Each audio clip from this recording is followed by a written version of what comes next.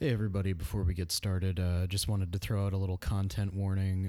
Both of the movies we discussed in this episode deal pretty heavily with sexual violence, so if you don't want that negativity in your life or don't really want to hear three white dudes talk about it, feel free to skip this episode. We completely understand. So here we go.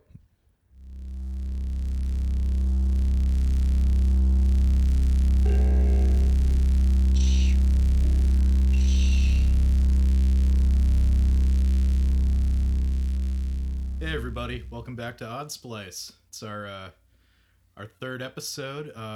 I'm your host Josh. I'm your arbiter, Wesley James. What's arbiter mean? I'm going to be arbitrationing this battle of wills. Yeah, he's This contest of titans. indeed he is. I like that.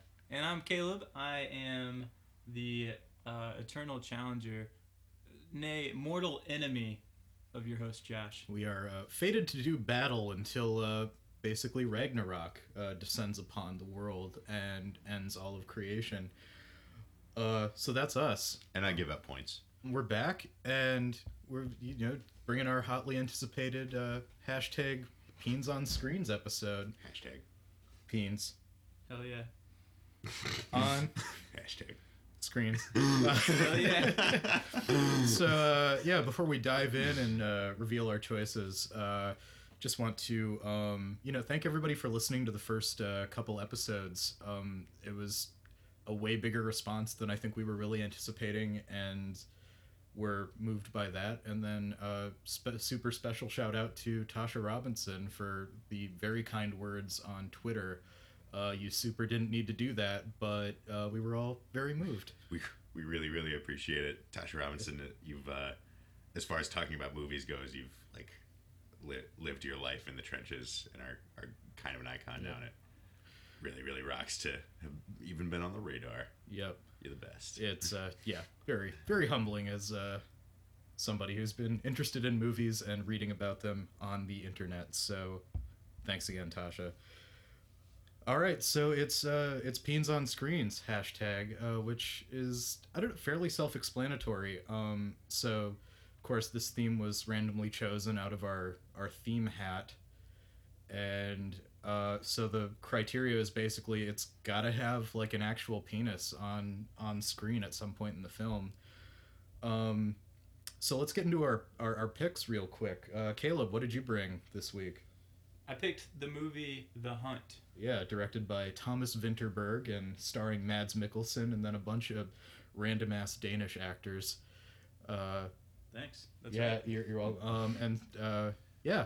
My pick was Eastern Promises. The 2006, 2006. Doesn't matter what the year is. David Cronenberg, starring Viggo Mortensen, Naomi Watts, Vincent Cassel, et al. I'd love to get a little bit anecdotal here, Josh. The line "peens on screens." This wasn't a random construction for you. You've had this floating around your sort of oeuvre since 2015. Yeah, easily. So last episode shouted out my buddy Jordan Balint up in Toronto. Oh, I got a buddy, Borden Malint up in Zaranto. Oh, I wanted to say hey to Borden Jalent in Bro Ronto. You know Borden? Blorden Blorent. Borden, yeah. But Yeah. yeah. So we kind of came up with the hashtag just because like there's all sorts of like boobs and stuff in like mostly mainstream cinema, and the dingus is not featured as heavily. The Dinger. Yeah, the dinger. There are two ways to get even, and we don't have the power or authority to censor boobs, but we can at least support big penis. Yeah. They don't know if I stand behind that. But yeah, I mean it's all about pushing for gender equality, and I think that is like a big component of that is let's put some genitals on movie screens because we've all got them. Let's not be so afraid. of them. Yeah, let's move into like why we picked these. So I guess in the process we can kind of synopsize our movies, but I will let my hated enemy go first and justify his pick. Oh man. Oh, this is a tough one. So if you're not familiar with The Hunt, I'll try to briefly give a rundown, and in doing so explain, or it will be self-explanatory of why I chose The Hunt. The movie is about centers around a male kindergarten teacher who has recently lost his job at a high school, and he's got this temporary gig at a kindergarten, and in a small knit, close knit community in Denmark, I believe, right? Denmark. Yep, it's Denmark. In Denmark, and in the early scenes, it shows that he's really good with the kids, but then one of the kids accuses him of exposing himself to them, and so the rest of the movie spirals from this moment of being accused of child molestation or sexual abuse or what have you, and the unraveling of the relationships and of the community as they're dealing with this supposed alleged sexual predator amidst their community. And it happens that he's really good friends with the father of the child who accuses him, so that relationship spirals. So it's just this really emotionally intense film because of that. So Peen on Screen is when we picked the theme, Peens on Screens, this was one of the first films I thought of because I was actually thinking about it for our first episode, Utilize Nonsense, just because it was dealing with like children and dealing with like this kind of nonsensical accusation in a way, or just like false accusation, I guess I should say. And I was thinking about it for that reason, that it was like this really powerful use of this accusation, but I went a different way, obviously. Yeah. But anyway, so I thought of this movie again because the Peen on Screen is like kind of meta or literal in that the girl that accuses him, she's like this 5-year-old kindergarten girl. Her older brother's like running by her in the hallway in their home in like a prior scene, and like runs by, and he's like got like a porno on his screen like with his friend. Yeah, so they're like flipping through, and they come to this.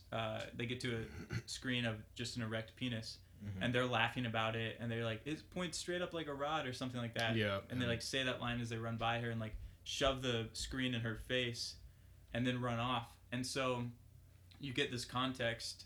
I won't go on too much longer, right. But you get this context that she's immediately forced this image into her face, and she also recognizes or kind of knows the context is taboo or like inappropriate in a way. Yeah, she definitely registers a degree of trauma from the get go. Trauma, but and also like I think she's attuned enough. The way I interpret it is that she's attuned enough to see that this is like something that's like wrong or not acceptable. But the other Peen on Screen happens earlier in the show. Oh yeah, just normal ass dude diving into a cold lake in November. Hell yeah, the opening of the movie. You get a little Peen on Screen right off the bat. I totally forgot about it. Me too. I hadn't seen that movie since like, I don't know, 2013, 2014, like around the time it came out. Same. Maybe I've seen it once in between, but yeah, it's like a jovial introduction scene with like most of the men in the film that are like a good close group of friends. Like they have this like tradition of skinny dipping, and so this dude is just like buck naked, and you see him jump into the water. I don't know. Yeah. Get a little double Peen on Screen. Yep.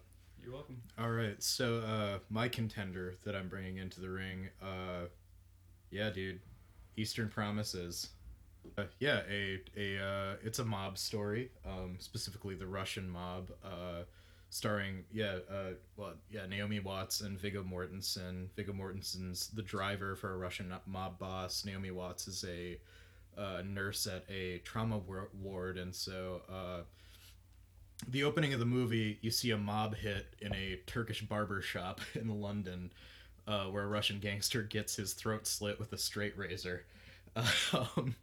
And then it cuts to a young woman walking into a pharmacy, and basically hemorrhaging. She's pregnant, barefoot, has like injection marks on her arms, and asks for help. And then she goes to Naomi Watts's trauma ward. As soon as she asks for help, the pharmacist says, "I can't give you methadone Right.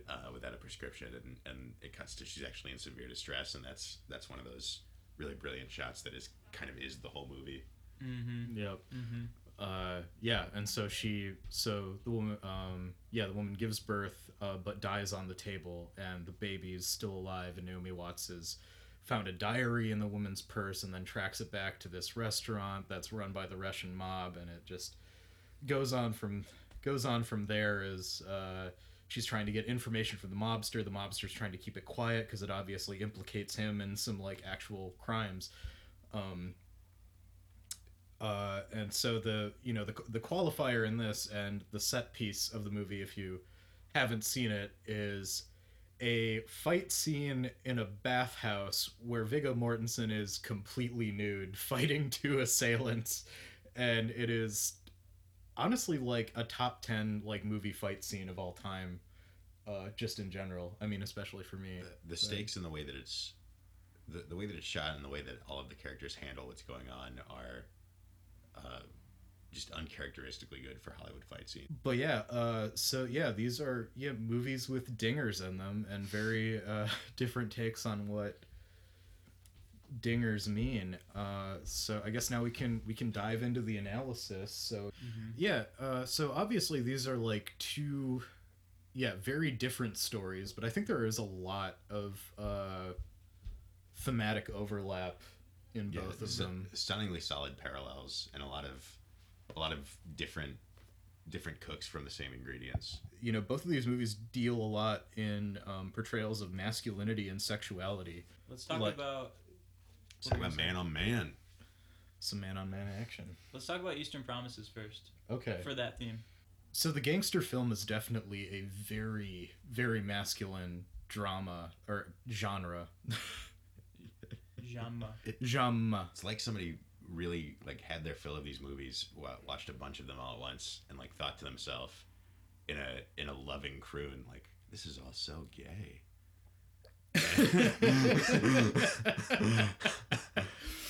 And the subversion is all of the masculine touching, all the like the holding of hands and grabbing each other, holding each other up when the world is ending, or when one person's too drunk, and like touching each other's necks and kissing each other's sides of cheeks, and what if this all was what it looked like, and it was just this really like beautiful expression of gay love, but it's still the fucking 90s in Russia, in the Russian mob. Right, yeah. So it's specifically that's the relationship between Viggo Mortensen's and Vincent Cassel's characters, Nikolai and Kirill. So Kirill being the son of the main mob boss, and Viggo Mortensen's character Nikolai being the driver. Yeah, like early on, there's just a lot of like stuff that could be interpreted as bro-y, but it really turns out that like by the end it is very obvious that Kirill is just in love with Nikolai. As someone who watches movies for the opportunity to say like they don't even realize how gay they're being, I definitely had the tables turned on me by this one when I realized late in the game that they knew exactly how gay they were being. Oh, so true. I mean, and it's handled so sensitively. Like Kirill is never, shamed, and he's never punished for except by the villains. He's his own family really. The narrative is never against him for that part of it. And it also works out so well for Viggo Mortensen's character. What's his name in the film? Nikolai. It's like he could not have picked a better way in. Yeah. Because one, it's the son of the king, the godfather, but also this guy is in love with him and very clearly gay by the end of it. My favorite read, and I've been thinking about this all day, my favorite read on this story is that Viggo Mortensen, and I would read this into it, but Viggo Mortensen is a bi man who looks on Kirill? Yeah. Kirill with like a great deal of mercy and compassion coming from a place of just absolute empathy, and while not into him, because Kirill is kind of kind of a fuck up. I could Yeah, see how he's a real dope. yeah. I could see how Viggo Mortensen, even a fully gay Viggo Mortensen, would not be his cup of tea. He definitely he treats him so sensitively and so like it just seems like he wants him to follow him a little bit. Like, come with me. I can show you how the world gets better. It's true. I mean, and that's the big marker for me for Viggo Mortensen's character. He's a character in a gangster film that only acts out of compassion. There's a scene like maybe probably like half-ish way through the film, maybe a quarter of the way or something, where Kirill and Nikolai are at a whorehouse that Kirill's father Semyon runs, and Kirill forces Nikolai to have sex with a prostitute in front of him to prove that he's no fucking queer, right? Like, which is kind of your first real hint that like this movie has anything to do with queerness at all. Yeah. Well, I don't know. There's the ass slap with when he's like processing the dead body earlier. Oh yeah, yeah. Oh yeah. But so they set up this awesome motif of like men touching and why. Because the movie calling attention to queerness in general, even acknowledging it, which is surprisingly rare in film. Right. Yeah. And rarest in gangster films. Yeah. I mean, Sopranos does it, but Sopranos is fucking brilliant anyway. But yeah, so they're at this. So Kirill's forcing Nikolai to have sex with the prostitute in front of him, and he does. But there's this after scene where you see the woman like, she's posed on a bed, but it's not. She's naked, but it's not really like an objectifying view. I mean, it's really showcasing like her humanity and vulnerability, and she's just singing in Russian. And then Nikolai's getting dressed and asks her what her name is, presses for her last name, asks where she's from, what village she's from, and then he sort of like furtively looks over his shoulder, pulls out a wad of bills, and says, "Stay alive a little longer." And it kind of gets to me every time. Is like it's in the middle of all this like brutal, fucked up shit. And he's this like, this is your first real indicator that he's there to try to help someone. Yep. And he's not just giving her money and saying like try to stay alive. He's giving her hope. He's saying stay alive a little longer. Like help is on the way. Yeah, and he throws down an icon, like a Russian Orthodox icon, and you see him like flipping like prayer beads or something a lot. And so I mean, it's like this. I will contend that I also found that to be one of the most, or maybe the most problematic scenes in the movie. I think that it doesn't treat that woman very well, kind of, which makes sense given that it's a gangster film, and that's absolutely. I think that more discussion went into like how do we want to handle the scene where we don't treat a woman very well, probably much more thoughtfully than most gangster movies. I mean, but the whole thing is framed on victimhood, like the whole struggle is over this diary of a dead prostitute, like a underage 14-year-old prostitute who died in childbirth, like, and her voice quite literally haunts every character in this film. So there's a difference between how a story treats a character and how a movie does, and the way that's shot just in the absolute most degrading fashion to the woman. It definitely, I don't think the movie would have lost very much by shooting it in a way that was just more exposure and more degrading to the man, or just less exposure and less degrading to the woman. I mean, before I think that they were probably doing this on purpose. I think they were trying to go for a point with but I actually really liked this movie. I think highly of it, but I don't know that they earned that level of like this was worth it. I didn't see that. I think it was I doubt that very many women had very much say in how that scene went down. But yeah, okay, so the fight scene. So the gangster whose throat was slit in the opening shot, his brothers come to London to kill Kirill, because Kirill ordered the hit because that guy was spreading rumors that Kirill was a queer, which is bad, apparently, in the Russian mob. I, a queer, had no idea. So in so Semyon, the main Russian mobster who does all the bad things, he has Nikolai promoted. Gives him the like cool ass like naval star tattoos that signify Nikolai's a captain. But the whole point is to have him be Kirill, because these guys, these assassins don't know what Kirill looks like. So the hit takes place. They lure Nikolai into a Turkish bathhouse in London, and the Turkish barber that helped out with the hit like points out Nikolai and says, "That's Kirill. You will see his tattoos." And these guys go in fully clothed and have like fucking clam shucking knives, or to like just these like really fucked up curved little knives to like destroy him. So yeah, Viggo Mortensen is buck ass naked in a like he's taken the towel from around his waist and draped it over his shoulders, and these guys come up and so the gamut of the scene is, and if you haven't seen these movies and you're just cool with spoiling them, like maybe just skip 10 minutes, because like this is a really I cool think scene we've not to already have been like spoiled.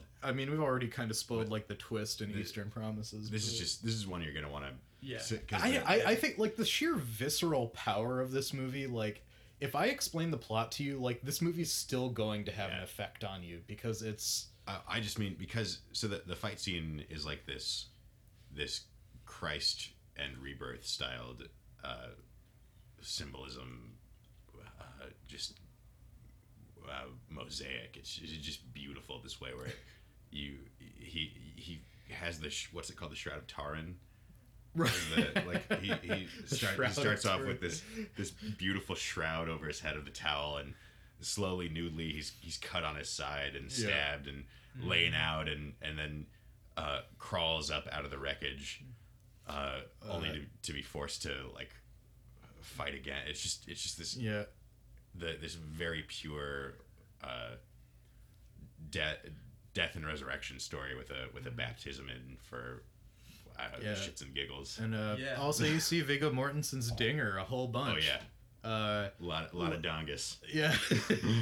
Josh was gracefully yelling it out every time we watched it last night. Dinger. Good dinger. Good dinger. Hashtag good dinger.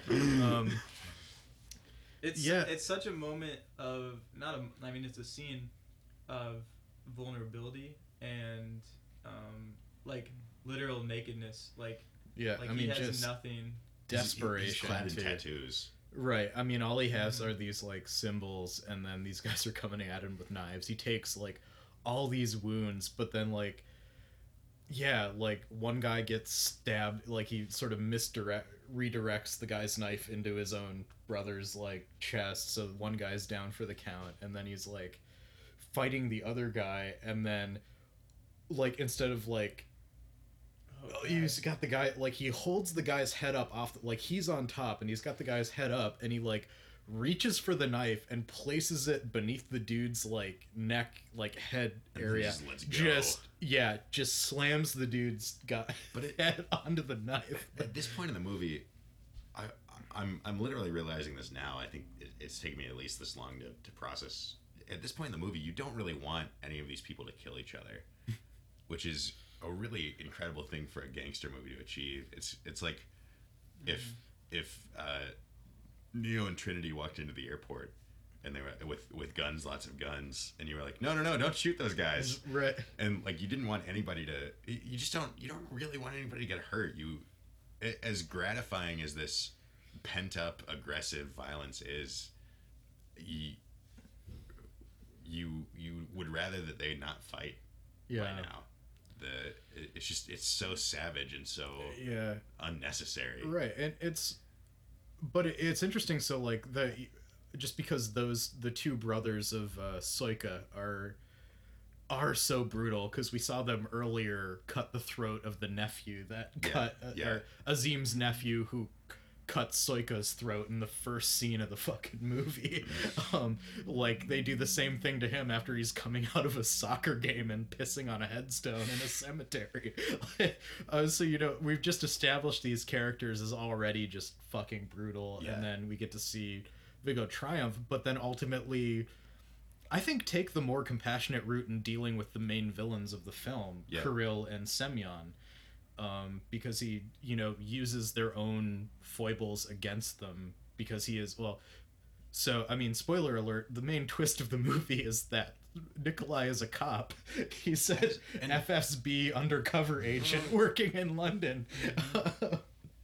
And yeah, manages to like outthink and self-sacrifice enough to reach essentially like the optimal resolution for everything that goes down. Yep, is able to turn Kirill against his own father by like indulging this love Kirill also really does have for Nikolai, and then using like the DNA evidence, like so the baby, it turns out the baby that was born at the beginning of the movie is the product of a rape between Semyon and the girl who died in the beginning, whose diary it is, and so he's able to get the London police to like draw some blood from Semyon and then arrest him for statutory rape, so he can be the boss of the London organization for the FSB. Oh man, maybe we should go to The Hunt. What does The Hunt have to say about masculinity and sexuality? So what I was gonna say a minute ago, and what still works at this moment, is that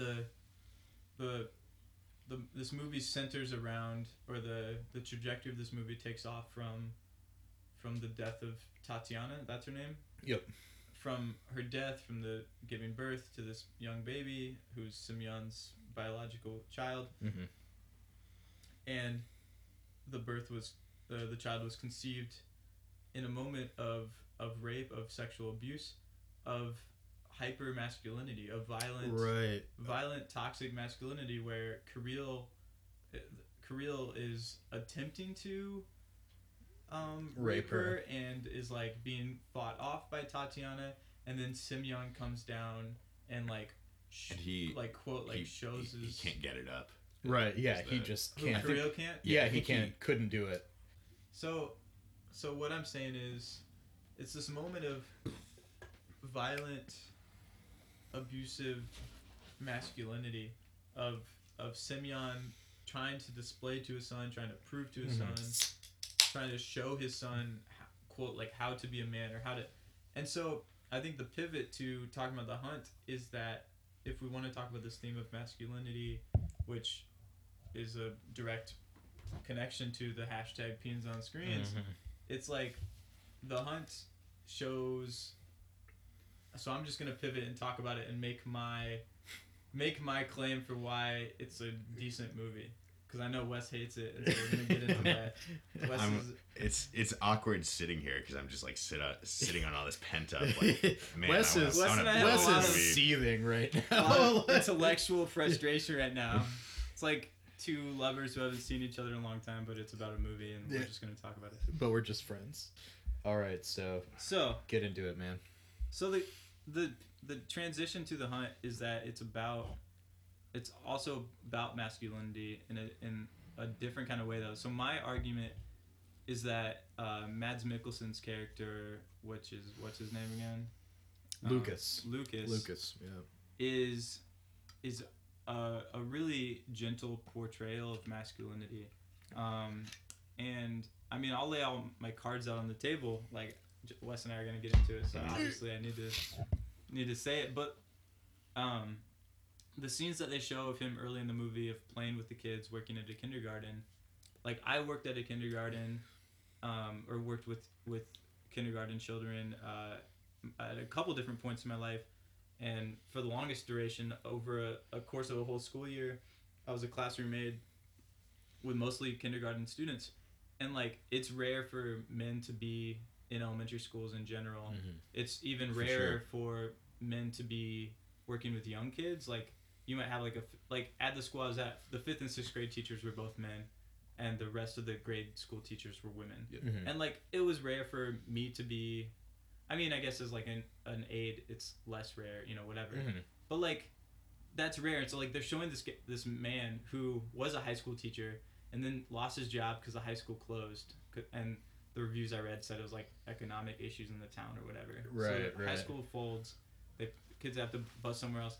He ends up being this classroom aide, and like he's like roughhousing with the boys or whatever, but he's like this gentle portrayal of like just being around kids and just being like. And I think an interesting thing to point out is this is Mad Mikkelsen starring in for English audiences especially, like he's mostly cast as villains in the U.S. Yeah. Like he was Le Chiffre in Casino Royale, which he gets played kind of a shout out in the Hunt, which is kind of cool.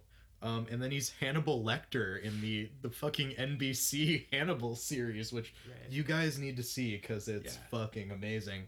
Yeah. But it's really great to see him in like more or less the hero or protagonist role and being a kind, gentle man for the most part. So he is a kind, gentle man. He's definitely the protagonist. He's maybe not the hero. It sucks to have to attack this movie because I think that what drew you to it is that like this was some writer who was I have to assume whoever wrote this movie was like going through a bad divorce or let me get more into it. And let me give more context too. So if you want to know about the writer, as Josh said, it was Thomas Vinterberg, and this came out I think in 2012 or 2013. I think. Okay, so Thomas Vinterberg's first film was this film called The Celebration, which came out in 1998, and it's about a family that comes together for their father's 60th birthday party. And did you know this, Josh? Vaguely. Okay, yes.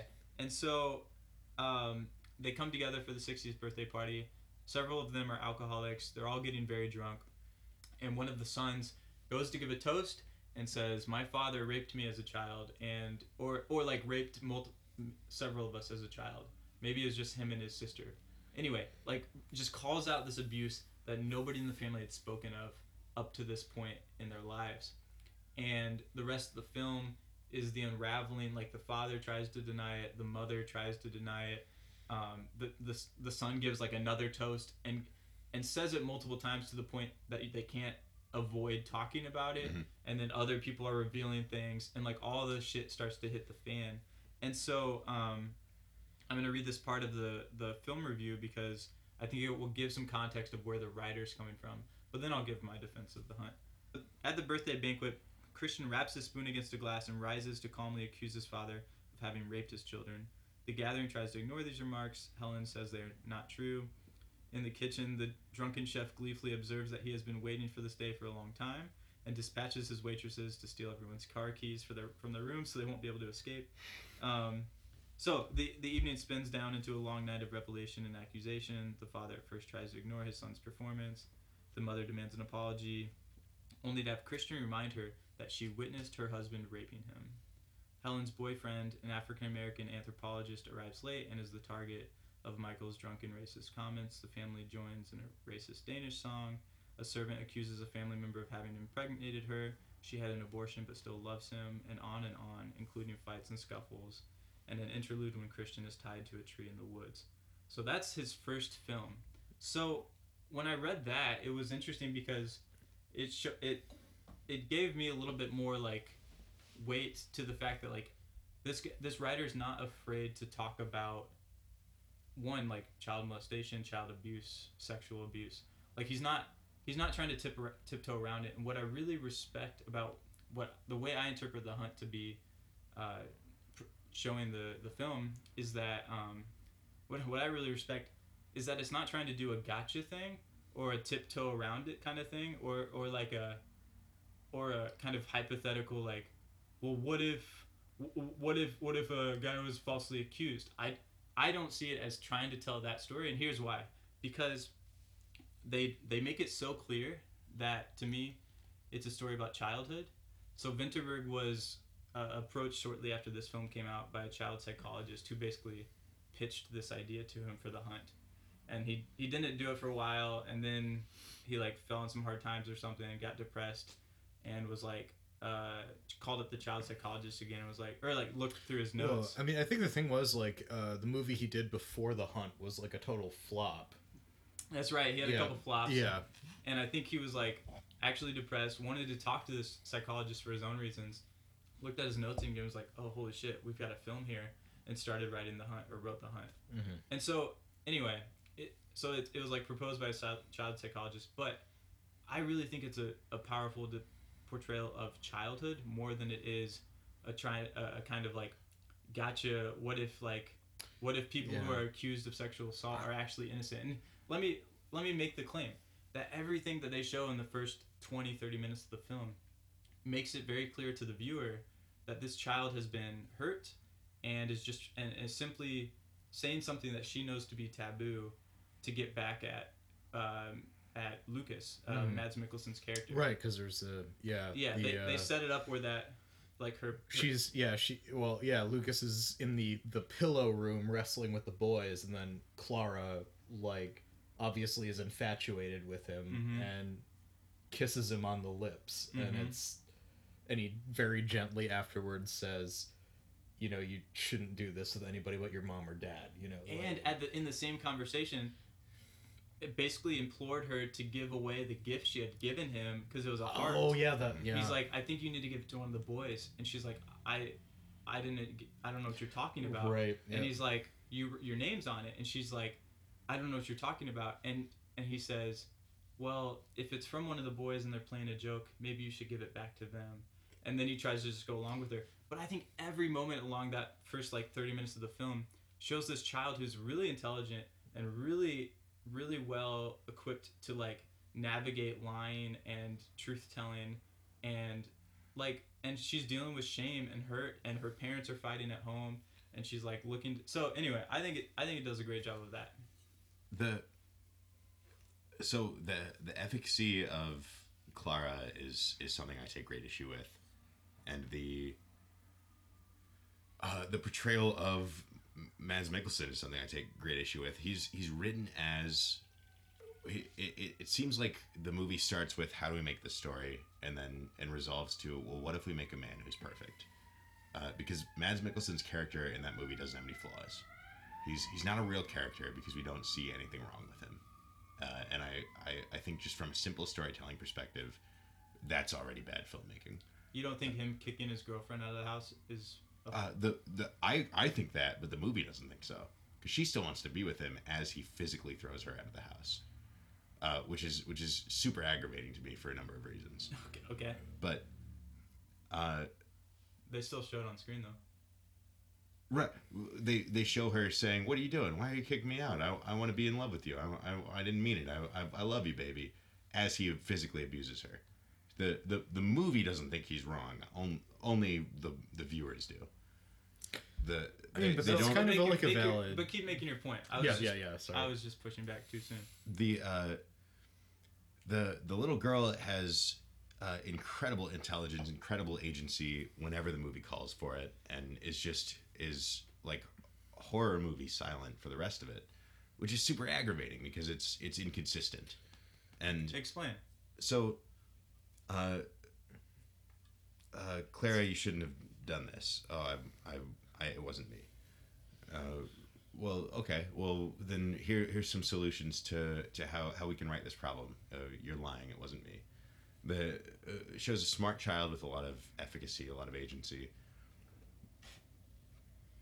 So the one of the first portrayals of Clara is a smart child with a lot of efficacy and a lot of agency, and the more she goes out of her way to her character is just very inconsistent. It's very, very clearly used as a plot point to... I fully disagree.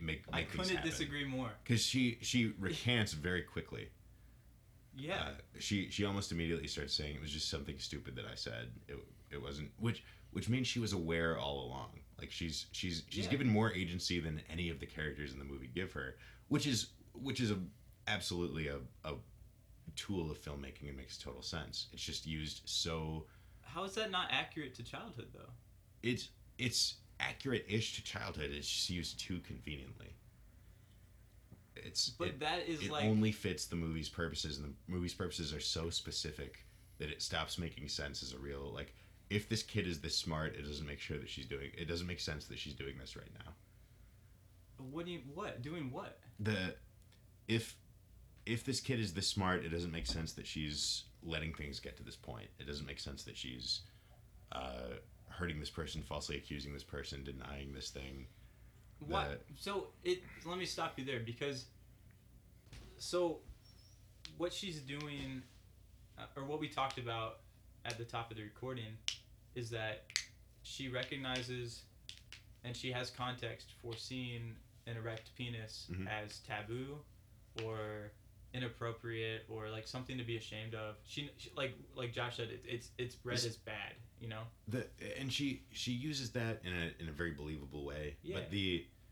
But Clara has long scenes where her parents and Greta, the older teacher who's framed as a villain, interrogate her about what happened, and Greta brings in a child psychologist who helps with that too, and he's like a pseudo expert. Yeah, he's like a friend, and Clara handles all these situations extremely poorly, and then handles the ensuing situations extremely maturely.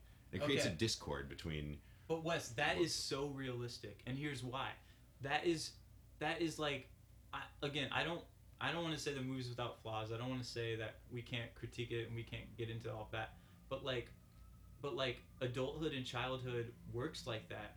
Where the scene where Greta, especially the kindergarten teacher, brings in the child psychologist or like so-called expert to have this discussion, it becomes so quickly. I actually think it's a great scene. Yeah. Where he puts a lot of words in her mouth. Oh, every word in her. Yeah. Everything is a leading question. It so quickly moves from open questions of tell us what happened. Yeah. Tell us how you're feeling. Tell us, because they quickly realize she doesn't want to talk, whatever, and they make these assumptions very quickly. Which, again, it's not wrong to make these assumptions, but the way they handle every part of that process is so poor. But so I want to come back to this as well, but her interactions later in the movie are uncharacteristically mature. She handles later parts of the movie as too old for how young she is in those parts of the movie. Like what? When she is like squaring off with Mads Mikkelsen's son, when she is squaring off. Well, the part where Mads Mikkelsen's son goes to. And says, "Why did you lie?" Or "Why are you lying about?" I mean, father? which I and all she says is, "I'm not lying." When I think the focus of that thing is like just to super interject on this right Please. now. I mean, I shouldn't be defending this movie because it is Caleb's movie, and I am sworn to defeat him until the end of time. Nice. But a big thing for this movie is a couple scenes, and one of them definitely is Lucas's son going to the house and asking, "Why did you say these things about my father?" But then it's spiraling into the point where he actually spits on Clara. He assaults Clara. Mm-hmm. There's that, and then there's the scene at the end of the movie where Torsten, the older brother who is basically the villain of the film, like sort of leers at Mads Mikkelsen as, you know, supposedly everything's gone okay, but then that last scene of the film is somebody shooting a rifle at Lucas in the woods during the hunt, which I always interpret it as Torsten, even though the face of the assailant is never shown. But I mean, I think a big thing is like, even though the fathers are able to reconcile after, you know, the Christmas scene, there's this trauma has been passed on to the sons, and they haven't let go of it yet. I really think the point of the movie is there's just a disease in masculinity, or the way like that town perpetuates masculinity through rituals. I don't think that that's the point of the movie, and I'm really I guess I'm hoping to be wrong here. I'm gonna try to be open to being proven wrong, but I've got a very set opinion of the movie, and I don't think that it's counter masculinity at all, the way that it's portrayed. I think that the true theme of the movie, I think the theme that they want you to walk away from, is that all of this could be solved if two men would just sit down and talk all the world's problems out. And I find that theme, or that moral, so disheartening. And you so said that the movie's trying to say if two men could just sit down and talk about it. And my evidence for that, if you look at the church scene, where Mads Mikkelsen confronts his best friend in the church, and the best friend's, what's the best friend's name? Forgot. Yeah. It's all right. We didn't look it up. Mads Mikkelsen confronts his best friend in the church. The best friend's wife slaps him on the back, completely helplessly, as he just like looms across her, just completely erases her as a person while he looks into his best friend's eyes. He's like, "Look at my eyes, I'm telling the truth." And at that point, it doesn't matter that he's telling the truth. He's crossing so many other lines, and the Theo. Yeah. And I think the wife is Agnes. Mm-hmm. He's already crossing so many lines here that this should have made him the villain of the movie, but instead, it's the redemption point. It's the thing that makes Theo agree to hear him out, and then they get rid of the wives. Theo says, Theo has a confrontation scene with his wife, his own wife, where he says, "Get out of my way. I'm going to talk to my friend. Get out of my way." And I don't know, but there's a scene where he goes into Clara's bedroom and Clara says, he asks her directly, or like she has those, like she thinks she sees Lucas's dog, who was killed, by the way. Fanny. The dog got Fanny. Sorry, 2 movies in a row. I'm sorry. Dog death? Yeah. Dog death, yeah. Dog murder. Two movies in a row.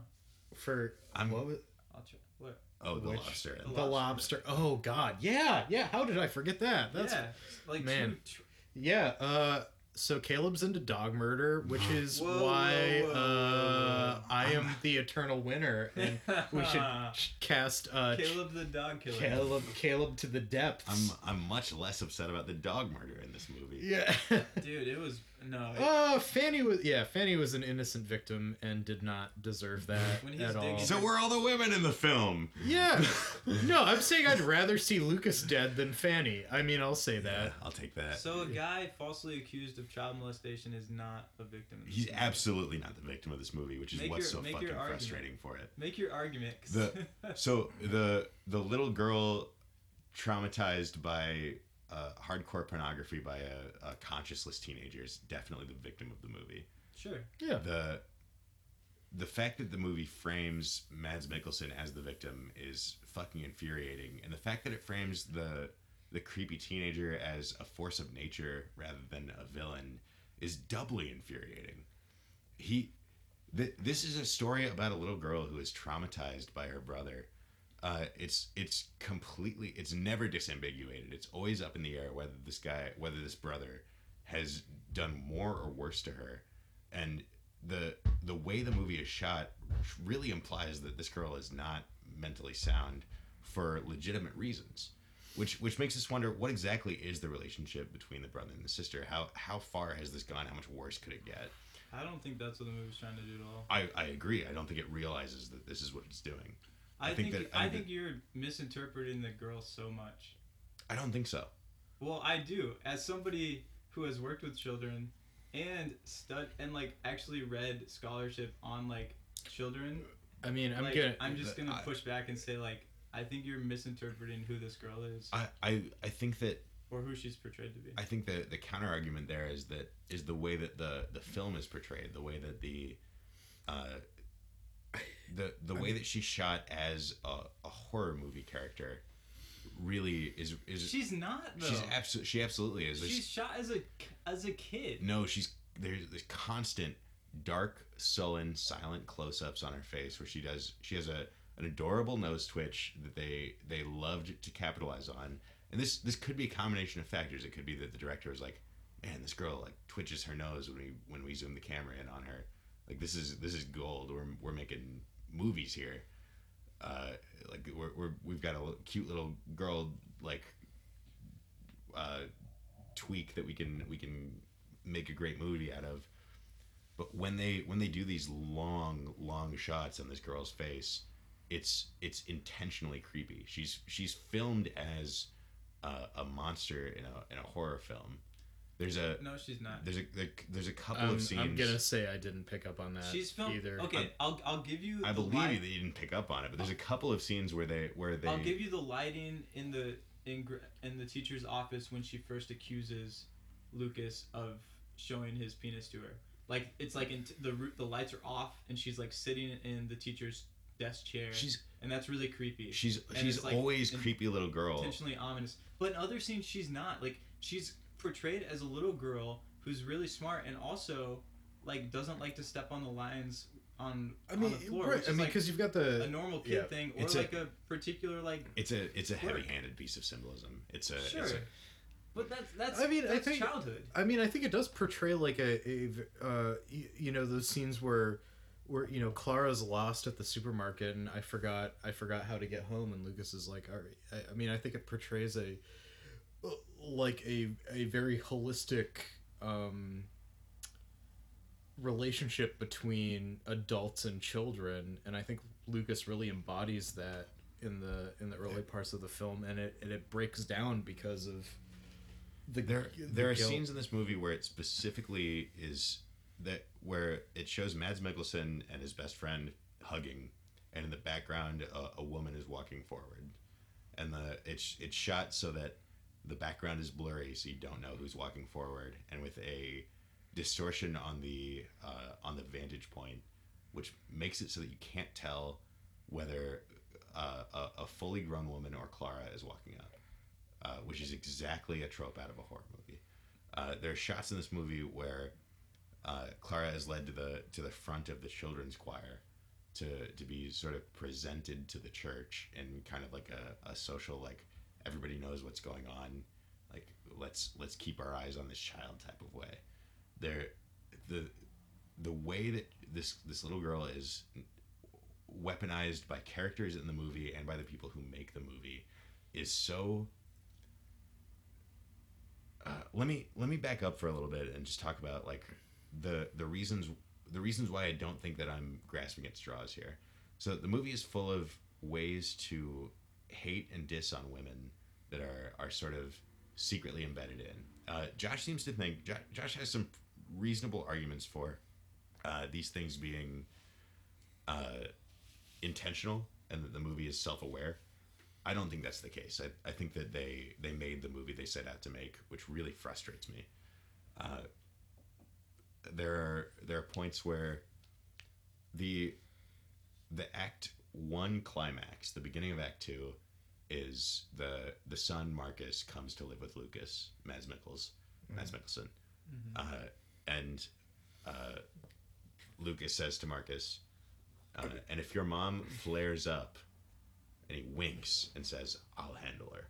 Mm-hmm. And the movie's full of these moments where men decide to put women in their place and proceed to do so, and are lauded for it. Mm-hmm. There's the point where Lucas just I talked about in the church. He looms over the woman and she slaps him on the back, and he just finally gets to engage in civil discourse with his best friend, and that's what solves all the movie's problem. That's the climax of the movie. That's the church. In the church when he punches him in the face. Doesn't he like punches? He throws a book at him and causes him to finally have a conversation with him. Oh. And when they finally have a conversation, that's the end of the movie. The next scene is the denouement. And with the implication being, if two men would just sit down and have a conversation about all this, we could clear it all up. And I think you're picking up on legitimate. I think you're making legitimate criticism about. Thomas Vinterberg. Thomas. I will say, like, this is a very weird story to watch post like Me Too movement. Yeah, and we need to get into that. But just to finish, I think Wes is like, that's a fair criticism of the writer. Like, I think in the celebration in that review I was reading, one of the families is driving to the birthday party, and they notice. It's like one of the family members, like one of the men is driving with his wife and kids, and there's like another man walking, and he actually forces the wife and kids to get out of the car and walk, and like gives this other guy a ride to the birthday party. So that was in this other guy's film. So I think that's like a legit criticism of the writer, is that he's probably misogynistic. Oh yeah. And definitely doesn't have a problem putting this on film of these men like feeling dominant over women, or even being physically or emotionally dominant. I can't be convinced that this wasn't that anybody thought like there's a way to do this which isn't sexist. I can't believe that anybody thought like, oh, you know, this is double ironic. Like we're doubling down. There's a way to read this where it's okay. I think that everybody who worked on this movie just kind of was not into women. But here's my argument for the whole movie. That everybody is doing exactly, like you love to say this, everybody in the movie is doing exactly what they should be doing, or like what they would be doing. That's what the movie leans too heavily on. How does it lean too heavily? Because the protagonist doesn't have any flaws. He does, though. You're pointing them out right now. Even if you don't think the filmmaker thinks that. Right. That's too deep. You're as a writer, you're obligated to give your protagonist flaws if they're going to be a real character in a movie. Can you think of another character in that movie who is flawless? Yeah, that's what I was about to say. The girl. What's her? Clara. Clara, yeah. That's what I was about to say. Yeah, she's Clara. a kid. That's the whole fucking point. I don't think that's the point of the movie. No, that's what I'm saying is the point. That's what we get. The movie gives us that Clara is acting exactly as a child would act, and Lucas is acting exactly as he might act in what is like what he's presented with. I mean, I'll say, like, a huge thing of the movie is about adults overreacting to something that could be easily explained. Like, I mean, I don't think Clara is acting as a child would act. I don't think she's written consistently.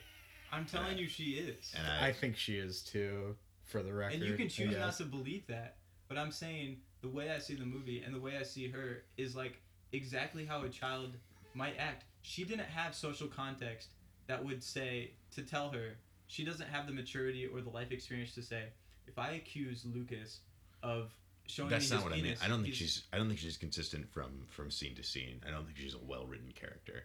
I'm not saying that she's a bad character, that she's in the wrong. I think that she's poorly written. I think that whoever wrote her like sort of ranged from ages like 3 to 9 to figure out how to that's create fucking this childhood, Wes. That is literally fucking childhood. Sometimes they act younger than they are. Sometimes they act older than they are. You don't have a 5-year-old who is consistently a 5-year-old. You don't have a 9-year-old. You don't have a middle schooler who is consistent. Sometimes they want you to baby them. Sometimes they want you to treat them like an adult. Literally, that is childhood. I don't think it's portrayed accurately here. We can agree to disagree. Yeah. That makes me feel better about the framing of the movie, because I thought you were gonna say like, oh, it's like the story of what if the accuser, or what if the falsely accused man, what if the accused man is actually innocent, and like that's this bigger story. And this is not a story we need to tell. I think everybody kind of knows that. I think everybody here knows that. I don't yeah. I mean, it is. It's a weird thing to say like, oh, this is so important. After we know that Harvey Weinstein was jacking off into bushes in front of Rose McGowan.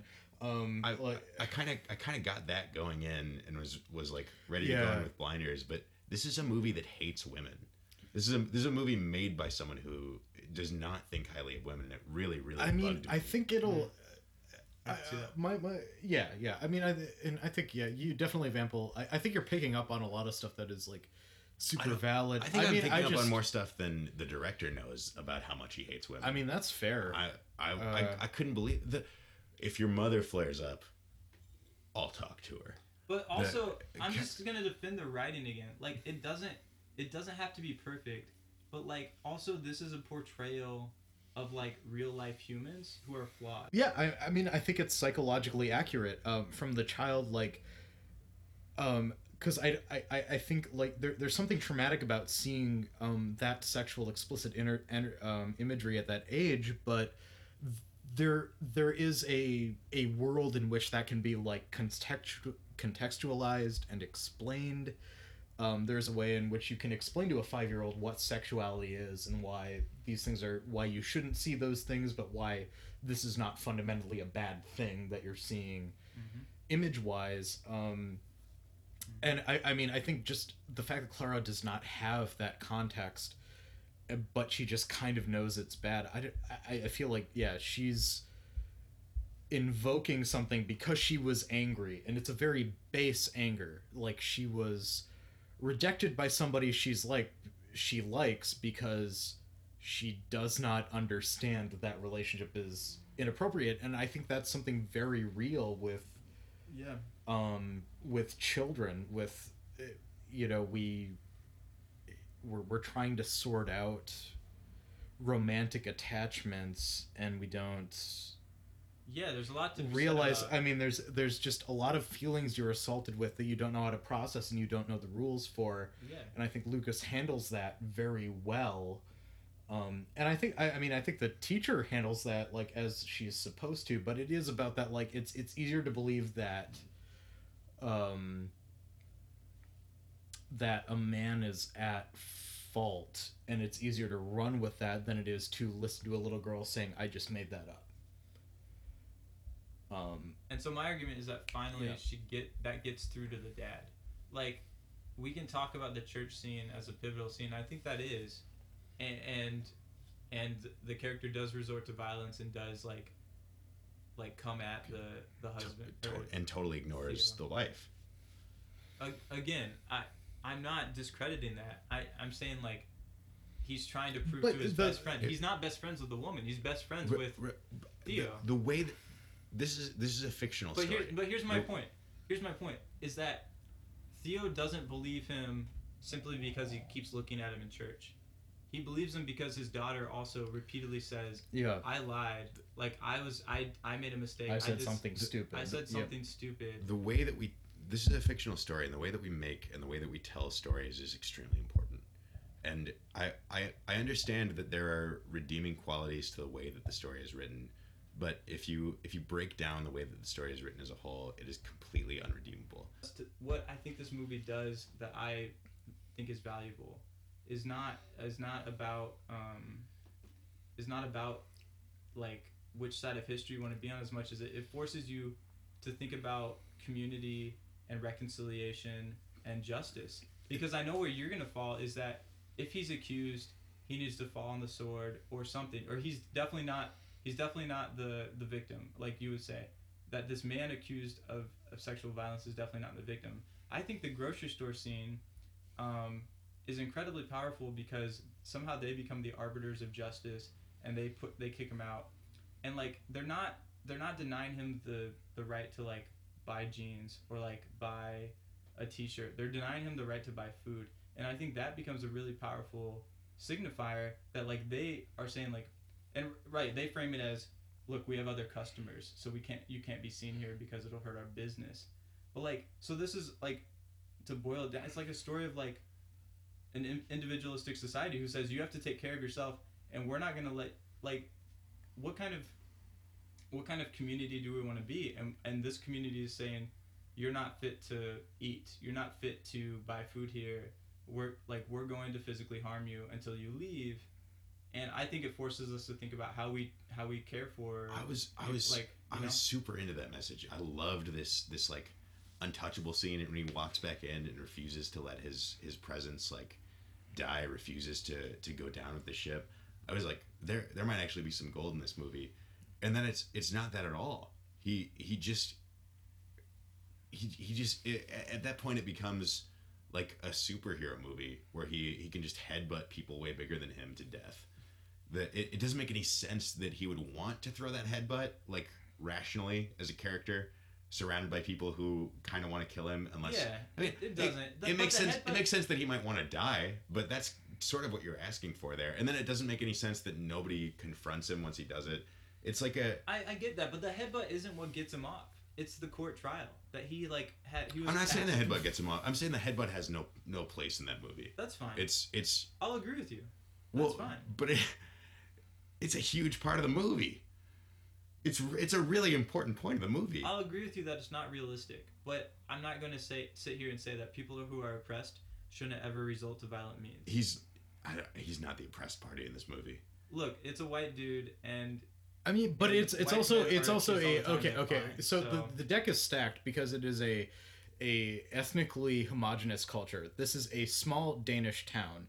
We can expect them all to be white people, and I don't know. Yeah, I mean, in a larger context, in an American context, like if you set this movie in the South Side of Chicago, it would be very different. yeah, it'd be fucked up. It would be super fucked up. I think probably the most oppressed character is his best friend's wife, who his best friend likes to scream at and beat on, and we never really get any closure on that other than it just being set building. Probably next is his own girlfriend, who he likes to physically manhandle out of his home. Then probably the little girl who got shown a really shocking traumatic image while 5 years old by her 17-year-old brother. Definitely not the old white dude who likes to teach his son how much it's important to hate his wife. I just don't have any sympathy for this fucking guy. I really like Mads Mikkelsen. I really respect his performance. I don't know, but this character as written is shit. I mean, there's just like women can also be shitty. Like, I mean, it's just like right. I mean, we've got responsibilities by via narrative. Yeah, and I'm saying like we've had enough of women can also be shitty. We need.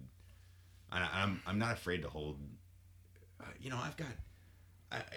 This is what I was afraid of. That it comes off as I'm tagging you guys. I've got sexist favorite movies. I'm a shitty white guy too. Yeah. We just can't do it anymore. We gotta push past it. We gotta touch them all with this lens. Why can't the movie do both and? Like, why can't the movie? Because it doesn't. It doesn't. It's a bad. It's a movie that treats women really poorly. All right, so we'll move into closing arguments here. For each of them, The Hunt, Eastern Promises. What is it doing? How does it do it? And what is the benefit? I'll quickly answer The Hunt. Okay. What's the first question again? What is it doing? Just quickly, maybe no rebuttal. Sure.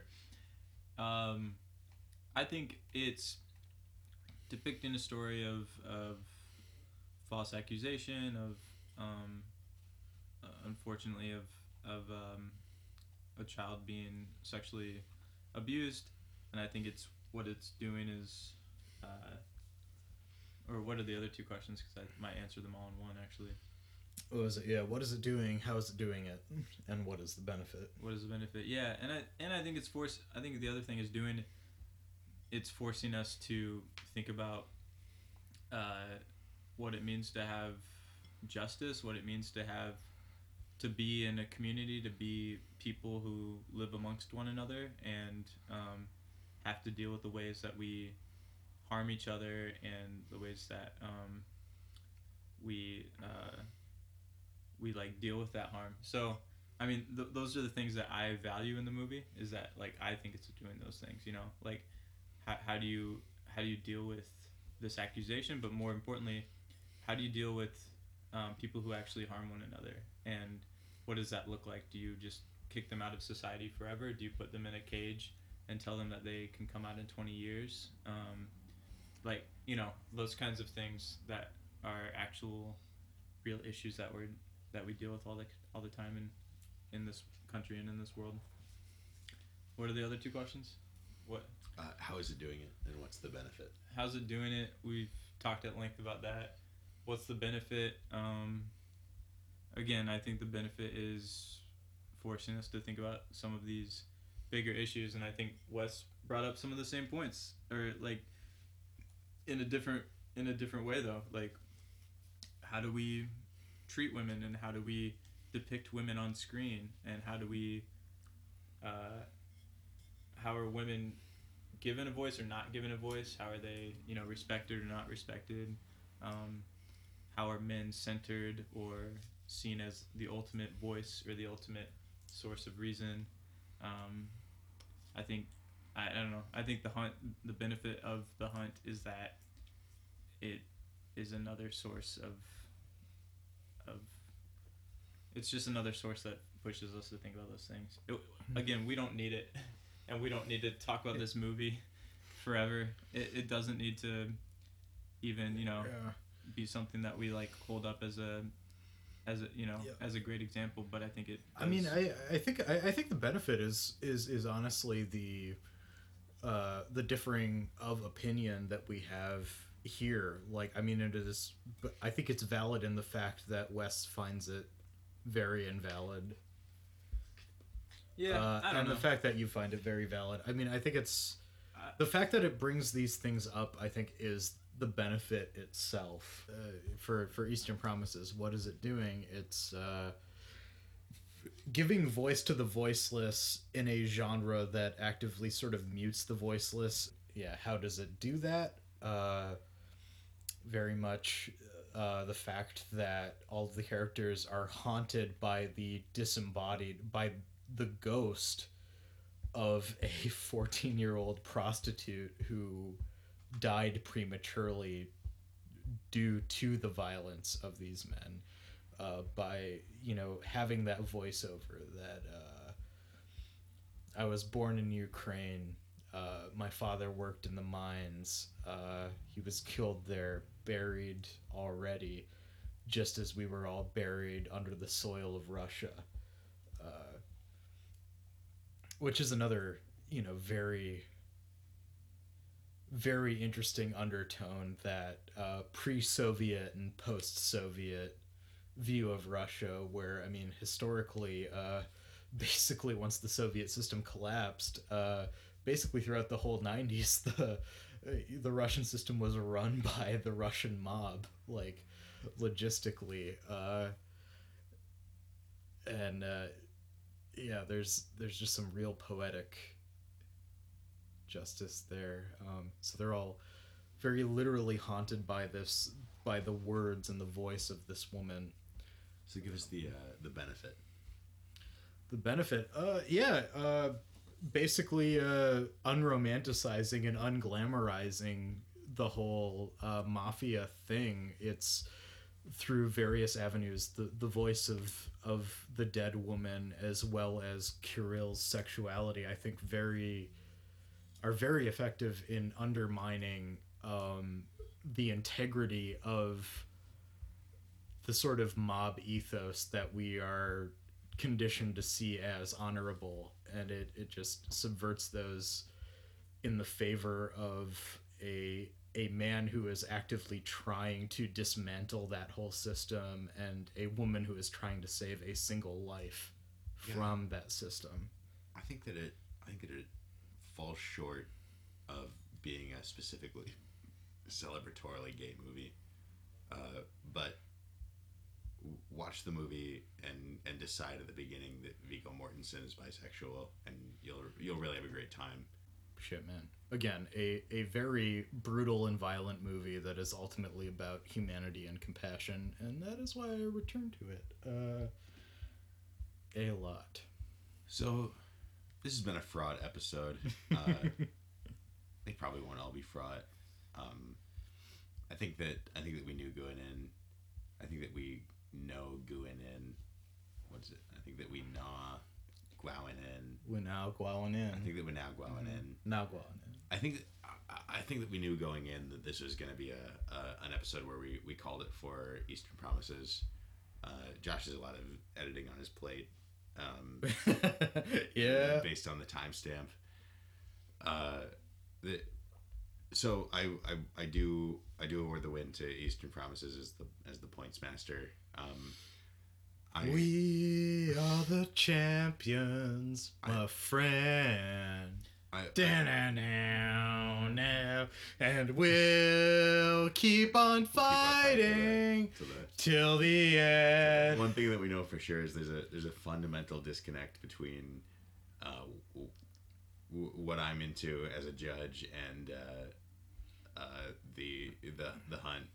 And I one cool thing that we can draw from this is, like, we're going to calibrate more if we keep the structure up. We're going to get closer and closer to how do we pick movies that Wes is going to be into, until eventually every single podcast is going to be the Prestige versus Secondhand Lions, and the two are just going to alternate how more and more how these two movies affect the. I mean, right. I'm not going to complain. I won. I thought I was going to win the first one through my sheer charisma, but the point is, Anchorman 2 was just not that good of a movie. But this time, I fucking won, people. And honestly, you know, if it comes down to sheer charisma, it was. I think that first episode, fell to Caleb in that light too. Wow. Sorry, Josh. I'm not going to disagree there. My friend. That's a rack 'em up. That's a one in either corner. We'll have the next podcast. We will have a tiebreaker. After that, we will Yep. have a tie. After that, we'll have a tiebreaker. Hey, After that, we will have a tie. All right. So I think we're gonna go ahead. We're gonna RNG our next theme, but at this point, you the listeners, we want themes from you. We have a good pool of like stuff we came up with, but Don't send us the word Pimbo. Everybody keeps sending us the word Pimbo, and you don't just type PIMBO and send it to us like it's anything, because it's not anything. It's not even a word.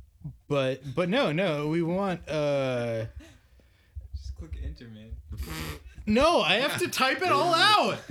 That's the only way it works. Please leave this part. Please don't edit this I- part. I really like this.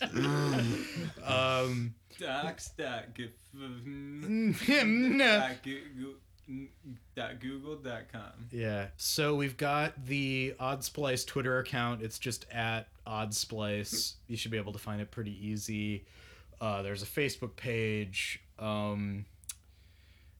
Just hit us up. If you've got ideas for themes, submit them to us, and then we'll definitely shout you out on the episode if your theme is chosen. You know what? We love you, and the only reason we will continue to do things is if people listen to it, and we want you to think not just think, we want you to have a real impact on this show.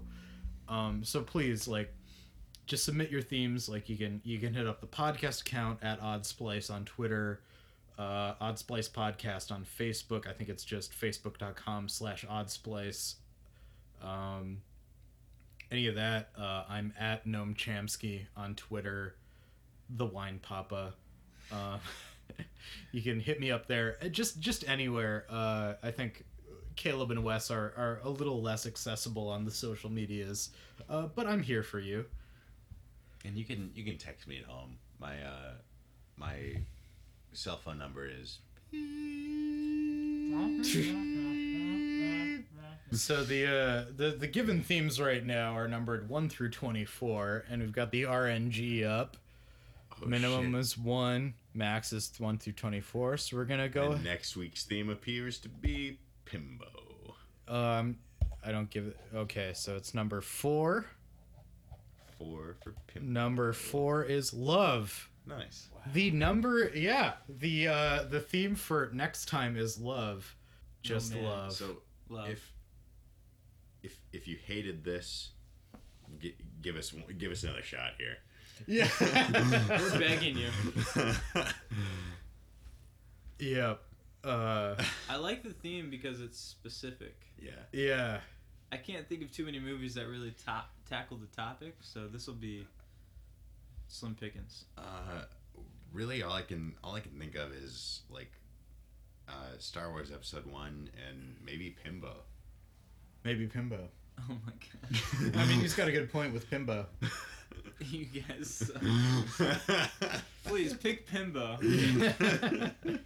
I wanna win. But shit, love. Wow, what a hell of a topic. So that's what we'll be coming at you with next time. Shit, man, this has been Oddsplice. I'm your host, Josh. I'm Wesley James. And I'm Caleb. Thanks again, guys. Get out of here. Get out of here, you kids. Yeah. What are you doing? It's Friday night. Go look at each other. Yeah, In a fun way. it'll be good. We'll see you next time, folks. God, please cut that. Bye.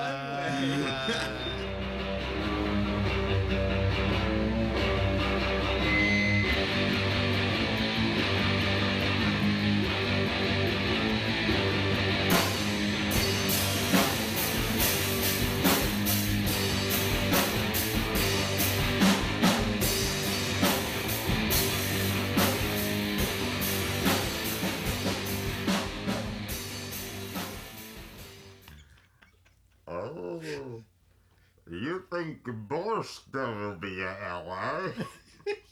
You've only grown accustomed to making borscht. I was born in it. You were born in a pot of stew. Cut it. Cut all this. Yeah, yeah.